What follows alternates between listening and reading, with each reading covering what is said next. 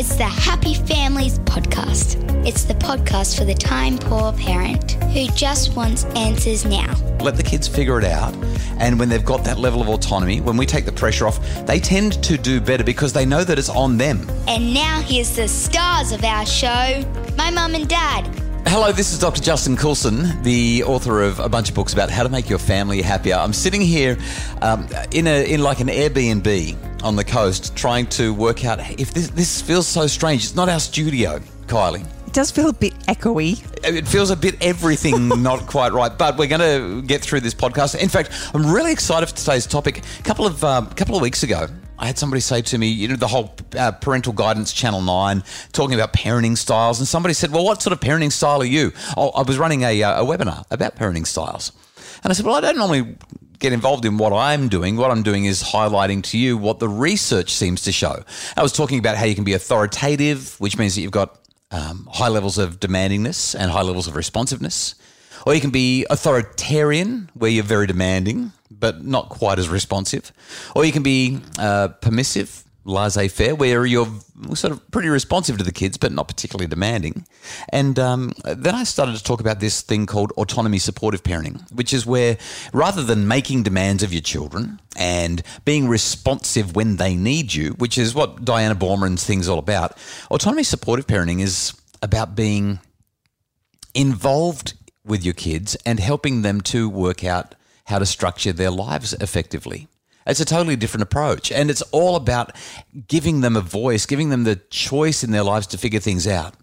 And the person was really intrigued by that, and we had a great chat about it. But Kylie, the reason we're talking about this today is because I stumbled upon an article about how Dutch parents help their kids to be super self-reliant. In fact, the article, which we'll post in the show notes, the article is from Your Modern Family, and it's called How Dutch Parents Make Their Children Self-Reliant. And I realised as I read the article, we're Dutch. We're Dutch? We're Dutch.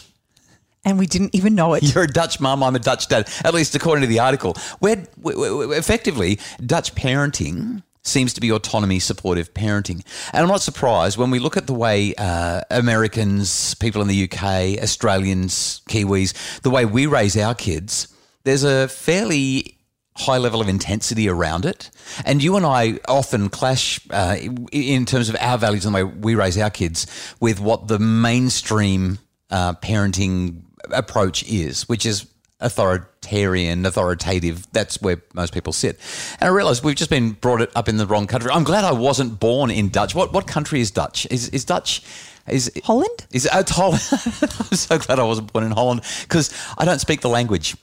You'd have a really hard time getting around, wouldn't you? But I parent Dutch. we parent Dutch. Who knew that? Well, how do you know that we parent Dutch? Well, based on this article, there's 3 or 4 things that they've highlighted that Dutch parents do that make their kids self-reliant. Well, they speak Dutch first. Yeah, I'm not convinced that speaking Dutch makes your kids self-reliant, but maybe. The first one is that they have fewer rules. Aha. So literally, how many rules do we have for our kids? If you were to list them, do we have any rules for our children where we could write out these are the rules? No. Oh, come on. We have some rules. We have values. Well, we have that. Guide. The kids don't swear. At least we hope they don't. Not at home. The kids don't use coarse language. That's a rule. We don't use coarse language. We don't call names. We treat each other kindly. They're rules. But do the kids have a bedtime? Well, if you ask them, they'll tell you no. Okay. All right. So are we just permissive? Are the Dutch just permissive? Maybe we're not Dutch at all. No, seriously. So here's what the article says. Dutch parents don't have many rules. Most things are negotiable and discussion is not considered a bad thing. I mean, isn't that what we do? That's exactly what we do. And that's why I'm saying. There's no hard, fast, this is the way it's going to be. Yeah. Even with bedtime. Rules. Because some nights we need to kind of be a little bit more flexible. Yeah. Whether it be we've been out or the kids have got extra homework they need to work through. So the few rules that they do make are sacred. And with those rules, Dutch parents are very consequent. The rest of the family life is designed with the input of all family members, no matter how young children are. We have a phrase that we use. I use it all the time, maybe me more than anyone else. But this phrase that I use is, this is not a decision, this is a discussion. So it'll be, we're thinking about doing X on the weekend, or we were looking at doing this for dinner tonight. It's not a decision, it's a discussion, which I know really bothers you because sometimes you just want a decision and sometimes you just want the kids to do as they're told. But we tend to have discussions, not decisions. Like there's no unilateral decision making. It's not like you're the mum, I'm the dad, therefore that's what it's going to be. Yeah? Yeah, totally. Okay, here's the second one. Tell me what you think about this one. Giving children a voice, giving children input on their life is an important and sometimes criticised Dutch parenting principle. Young children are given choices between two kinds of vegetables. Slightly older kids can choose what's for dinner once a week. And when they get older, they get to choose their own sports and hobbies and friends. And that way, if they decide that they're going to quit music or quit sport or whatever, it's actually on them and they live with the consequences of that. And even though the parents might not like it and might know better, they let the kids have a voice and have choice. I just thought, we're Dutch.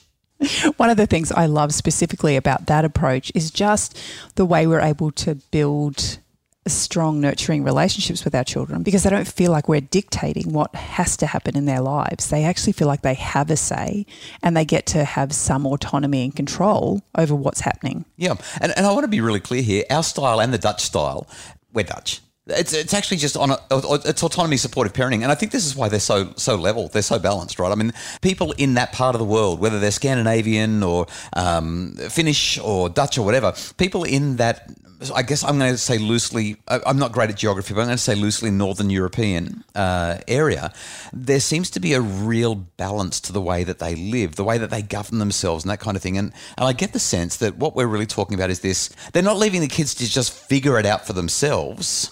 What they're saying is, let's explore, let's explain some guidelines, and now let's empower you to come up with some ideas. It's the 3 E's. We're Dutch. Well, after the break, we're going to talk about the 2 other things that Dutch parents do and some of the disadvantages of Dutch parenting. It's the Happy Families Podcast. For a happier family, try a Happy Families membership because a happy family doesn't just happen. Details at happyfamilies.com.au. It's the Happy Families Podcast, the podcast for the time-poor parent who just wants answers now. Dutch parents, they don't put any pressure on their kids. No pressure. That means that things often don't happen in a timely fashion.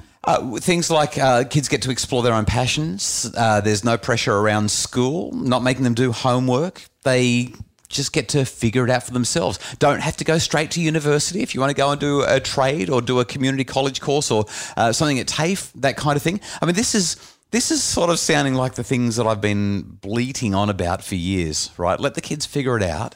And when they've got that level of autonomy, when we take the pressure off, they tend to do better because they know that it's on them. One of the things that we've experienced time and time again is that by giving our children a voice and allowing them to have an opinion. They get noisy. They get noisy, but sometimes things don't happen in as timely a fashion as we would like. And sometimes things don't happen. Like, really, we want our children to do something and they decide that they don't want to. And sometimes we just say, well, we don't really have any rules around this. And so sometimes that slows things right down because then we have to have a discussion.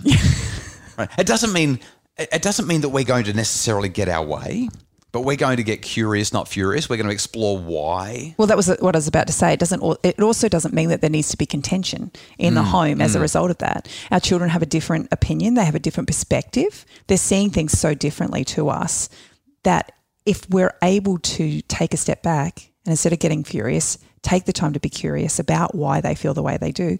Often, our kids have actually talked us round. Yeah. So I think this comes back to that principle that I talk about from time to time that I got from Stephen Covey, that fast is slow and slow is fast. So when you're pushing and pushing and pushing, you can get the result fast, but you have to keep on going over it and over it, and the kids start to rebel or the relationship suffers. There's not as much warmth and engagement in that relationship. It's just harder to get the relationship working. So fast ends up being slow.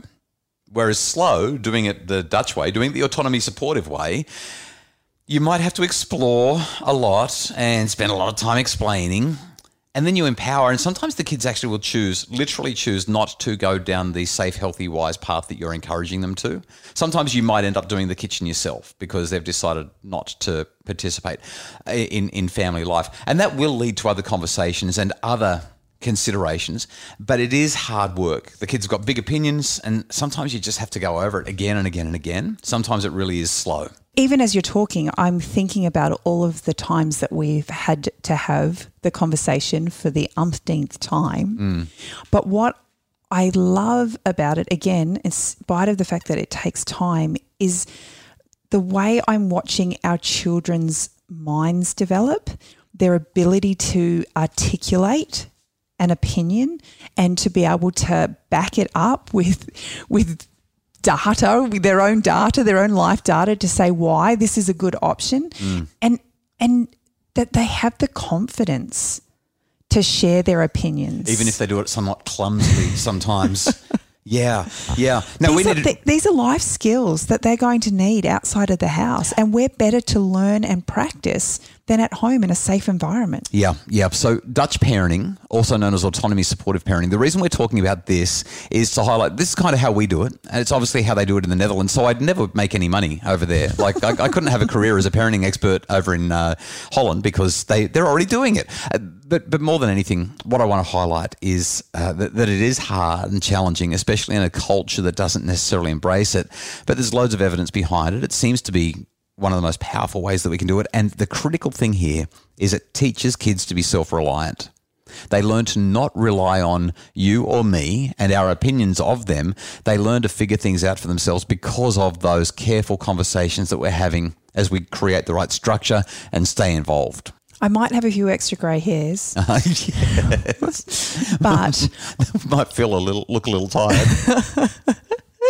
But I just can see light at the end of the tunnel as our children start to build in confidence and their capacity for life. Yeah, they kind of just figure it out. We really hope that this has been a helpful conversation about autonomy supportive parenting, otherwise known, at least in this particular article, as Dutch parenting. We'll link to it in the show notes. Thank you so much to Justin Rowland from Bridge Media. He's our producer, and Craig Bruce, our executive producer, for making the podcast sound as good as it possibly can while we continue to deal with the stress, hassle and drama of trying to move our family. It feels like this has been going on for a long time, Kylie. We really appreciate you listening to the podcast. Thank you so much for giving your time this morning or today, whatever you're doing your thing, to check in and get some ideas about making your family happier. If you'd like more info, you can find it at happyfamilies.com.au.